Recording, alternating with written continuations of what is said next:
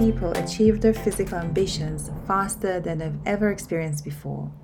I believe in training smarter and not harder, and therefore I'm here to chat with you about methods, scientific-based techniques that can help you in your training and in your daily life. I've been teaching Pilates in the last decade, and I'm most likely going to be the first person who's going to know things like a woman getting pregnant, maybe problems with their sex life, miscarriages, unfortunately, as well.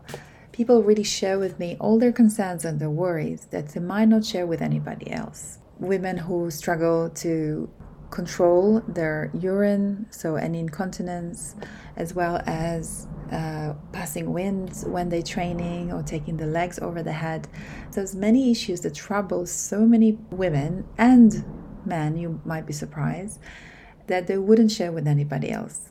They wouldn't talk about that, and that by itself creates a lot of issues around the solutions because there's no knowledge, there's no sharing. And I want to talk about how you can address any concerns like that in your training.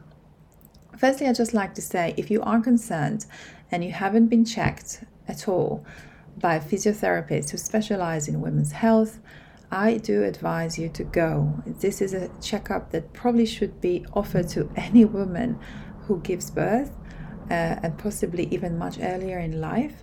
However, as we don't have it in the UK and many other countries in the world, I do recommend investing, if you can, the time and the money to go and have a checkup. You will learn so much about your body, and you're most likely going to be able to address your issues as well as prevent any future issues. I get asked very often whether this is something we can fix, whether we can improve our pelvic floor health, whether we can improve our tummy look, our muscle separation, and how to do that.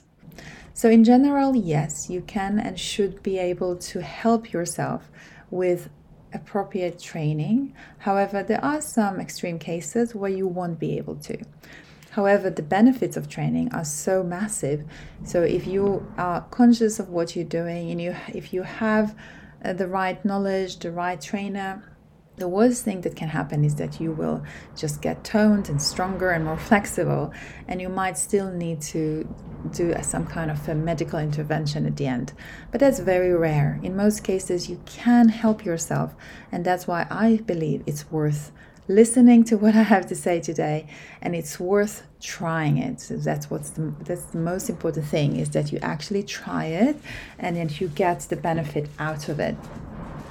So I've been training many people, and I see women and men from different ages, different backgrounds, and I can definitely say that I've been very fortunate to help those people really change their lives. So when I say change their lives, I don't think I'm exaggerating. For example, I had a student who was in her 30s, and she wouldn't dare to leave her house after having a baby for almost a year because she was so embarrassed and she was so worried what would happen if she leaks and she's in front of other people.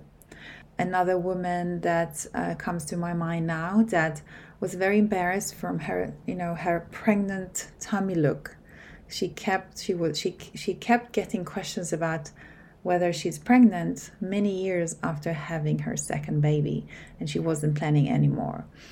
I'm also asked whether this is too late. No, it's not. All right. So even if you haven't treated your issues earlier on in life, and you just think about yourself only when you're at your 60s or your 70s, it's not too late. You can still address your issues. You can still get stronger. You can get more flexible. You can definitely help yourself. So there's really no reason why not to give it a go.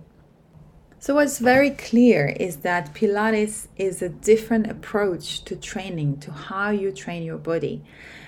So what components in our Pilates training do we need to include in order to improve our health of our core system?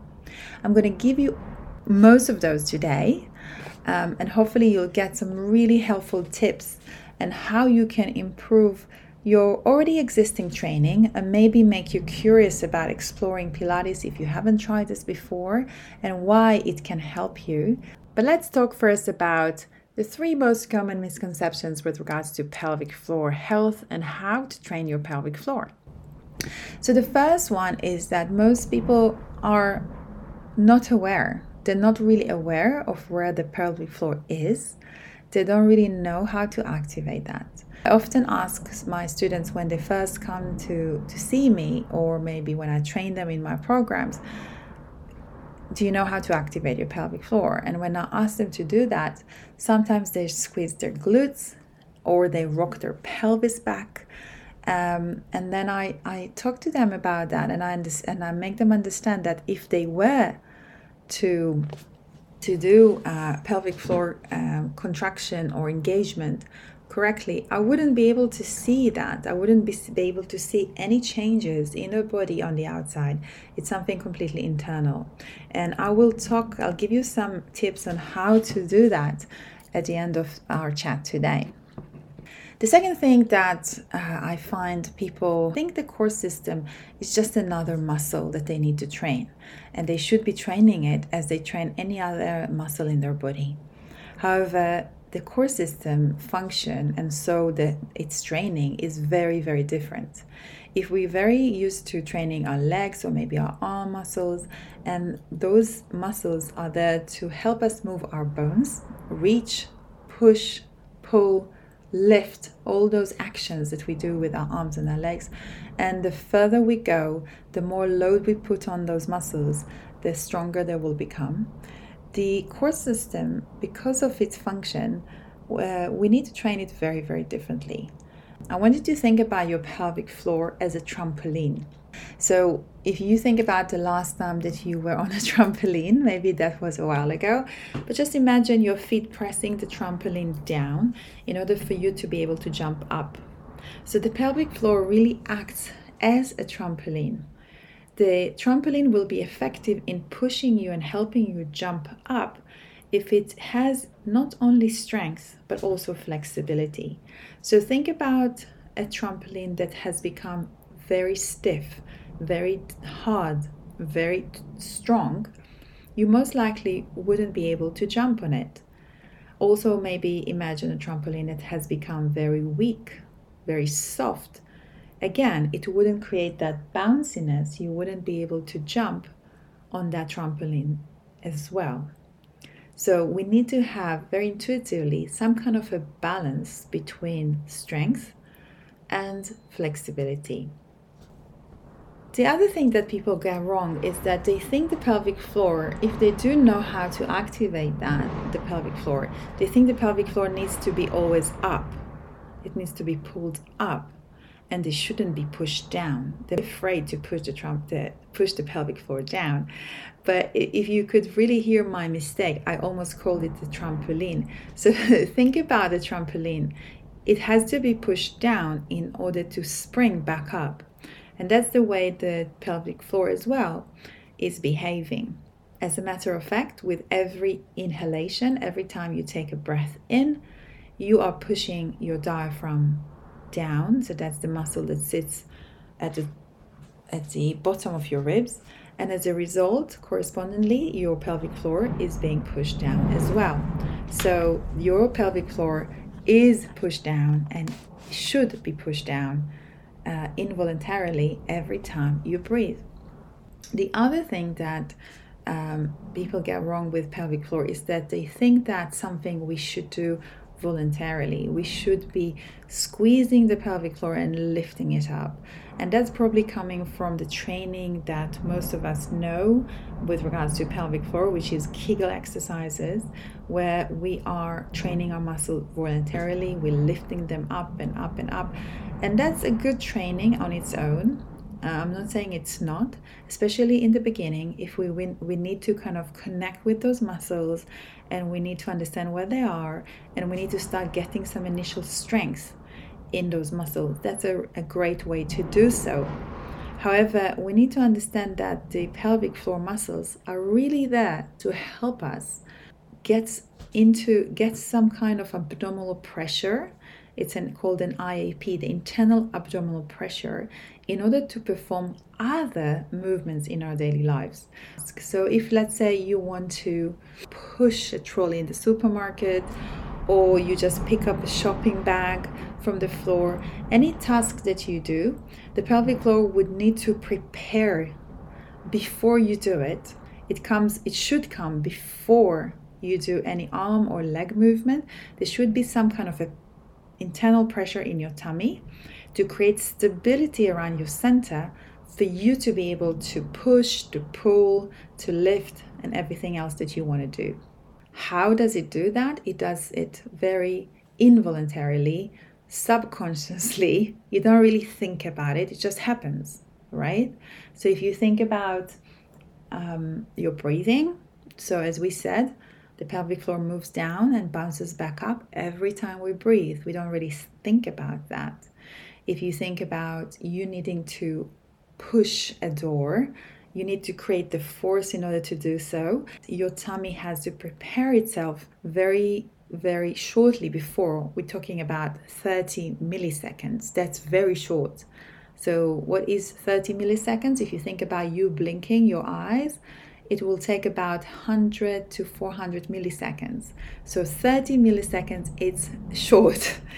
You and me in our daily lives, our pelvic floor will function subconsciously, involuntarily, without us telling it to do it.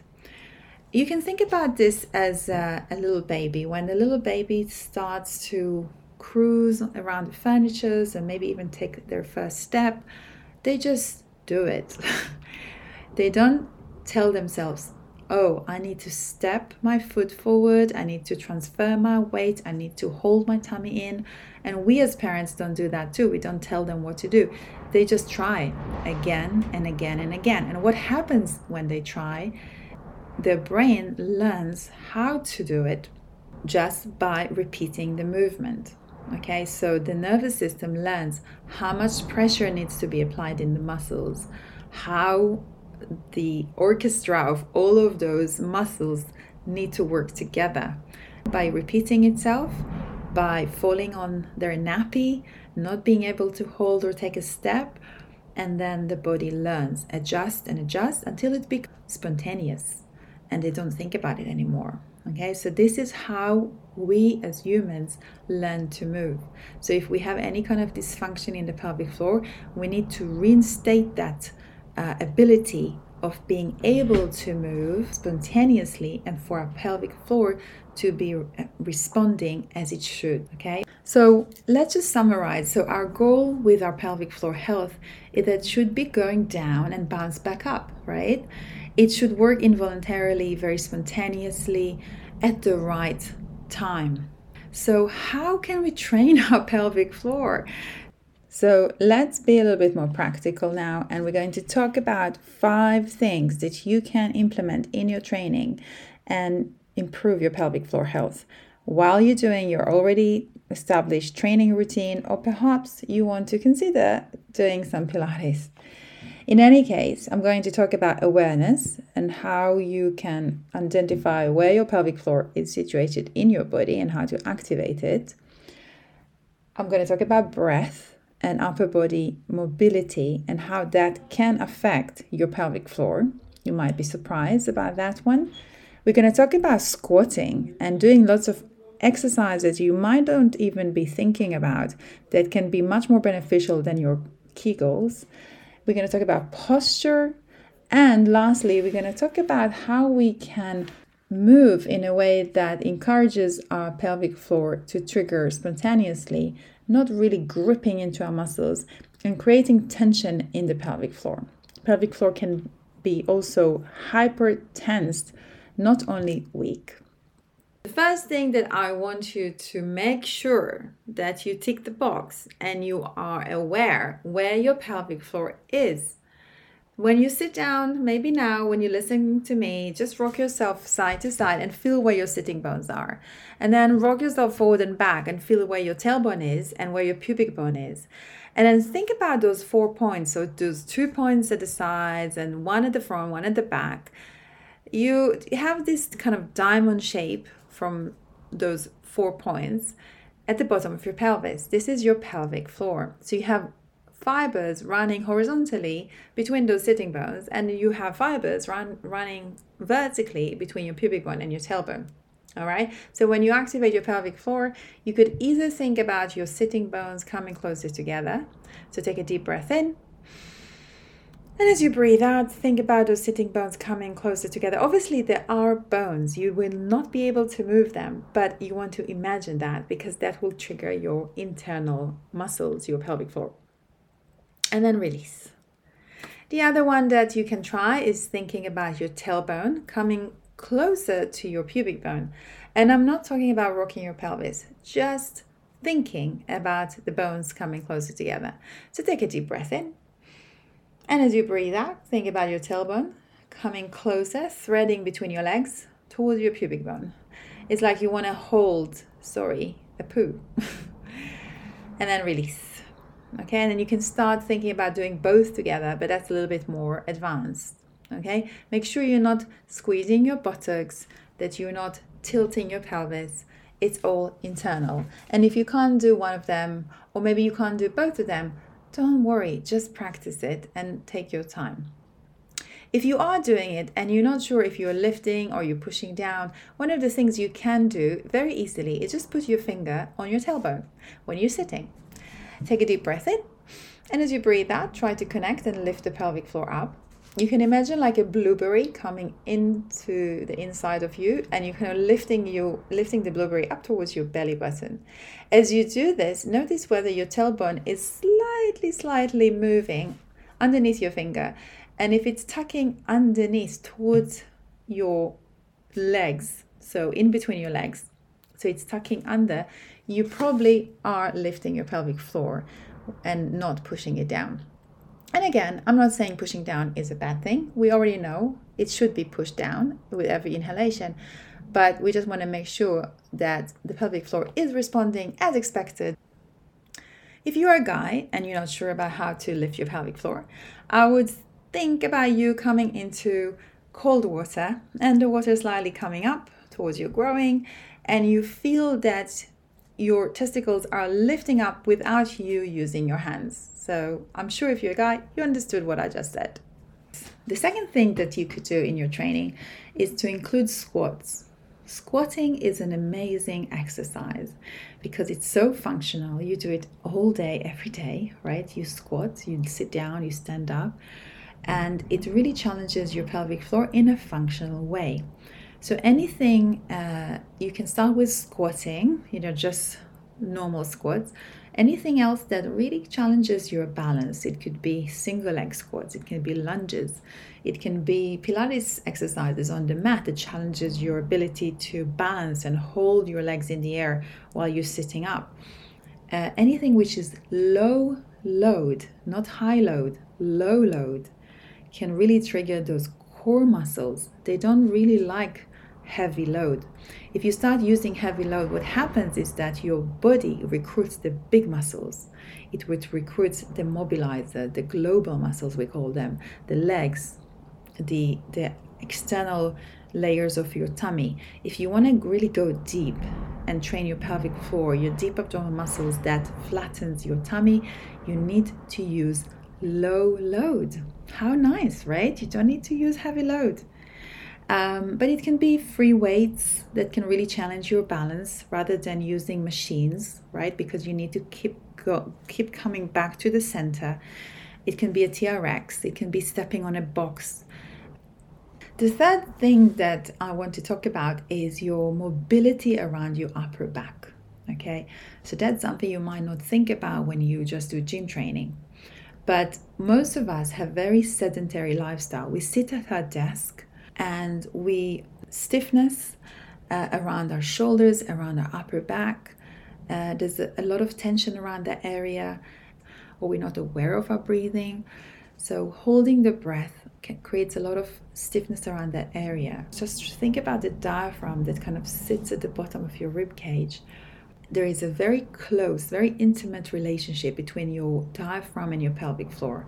If you become a better breather, most likely your pelvic floor will improve as well. Every time the diaphragm presses down, the pelvic floor presses down.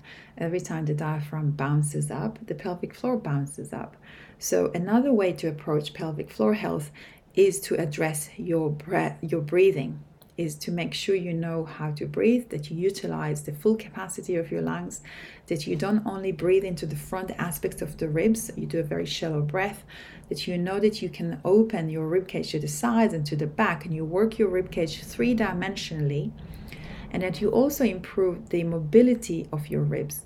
So that could be just sitting in your desk and rotating back, looking back, utilizing the back of your seat to hold it and allow your upper back to rotate backwards on both sides, of course.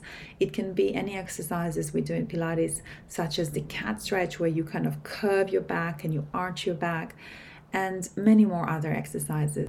The fourth thing is posture. Posture alignment is a massive thing.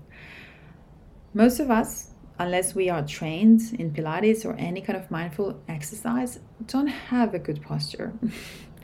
That's the truth. I mean, 99% of the people I see in my studio would have a forward head. So if they have a forward head, that means that every centimeter when they push their chin forward in front of their shoulders, they would load about 4 kilos on their neck. And if their head is forward, most likely their shoulders are rounded. And if their shoulders are rounded, most likely they would arch the lower back or lean with their ribs backwards. So either they have their ribs popping forwards or their ribs are back, so they're behind their pelvis.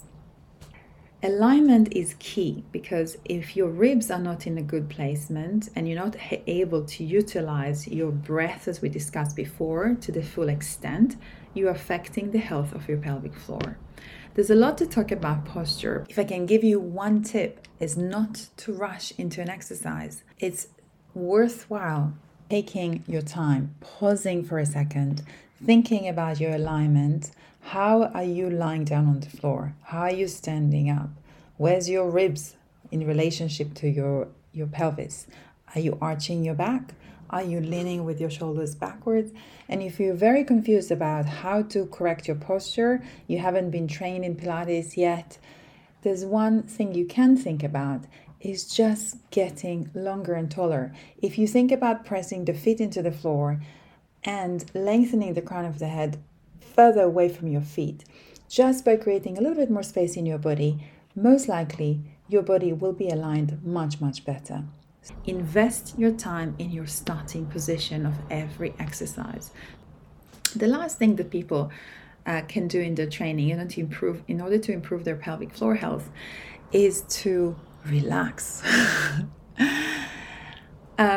It's quite funny, because I see people who have no body awareness at all, and then I kind of need to get them into connecting to their body, understanding how they move. And I see people who are really obsessed about body awareness, and to the extent they are afraid to move. All right, so both extremes are not helpful. We need to adopt a more relaxed approach. So yes, invest in your body awareness, invest in your training, understand how to move correctly and safely so you become effective in your training. But I always say that to myself, at some point you need to chill. Okay, you need to relax a little bit. So if you, for example, if you do an exercise sitting on the floor and you want to roll back to a lying down position, and then you want to come back up, and you want to work like one segment of the spine at a time when you roll down. So you just kind of tuck the tailbone, and then you roll your tailbone first, your lower back, your middle back, all the way to lying down. And then you go up again, head, shoulders, upper back, middle back, lower back, all the way back to sit.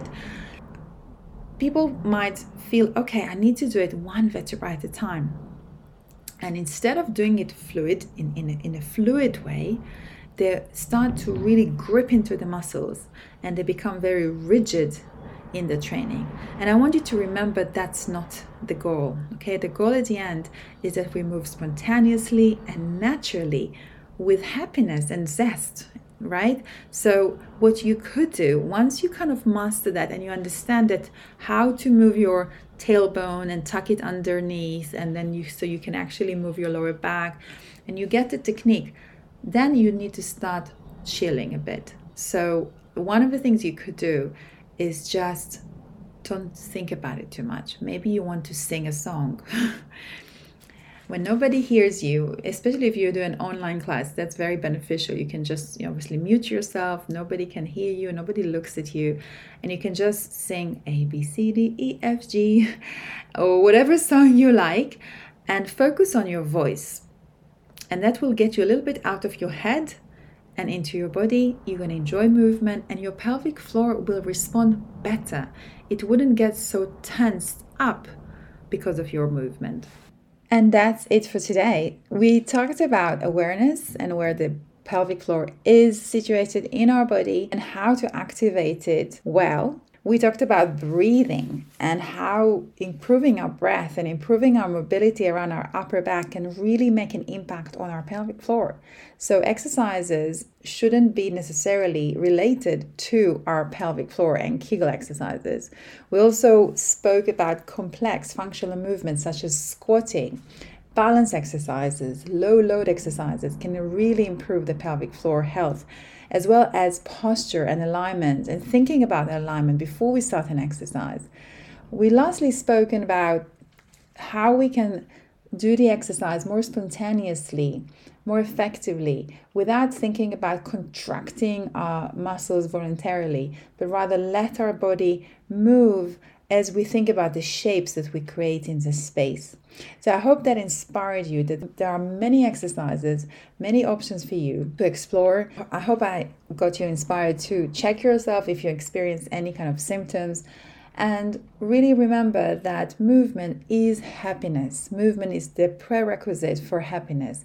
And we want to establish a healthy, effective, and safe movement pattern that can make us feel alive, feel empowered in our body, and that we can move spontaneously and naturally in our daily lives and enjoy it. Keep training intelligently, and I'll see you soon.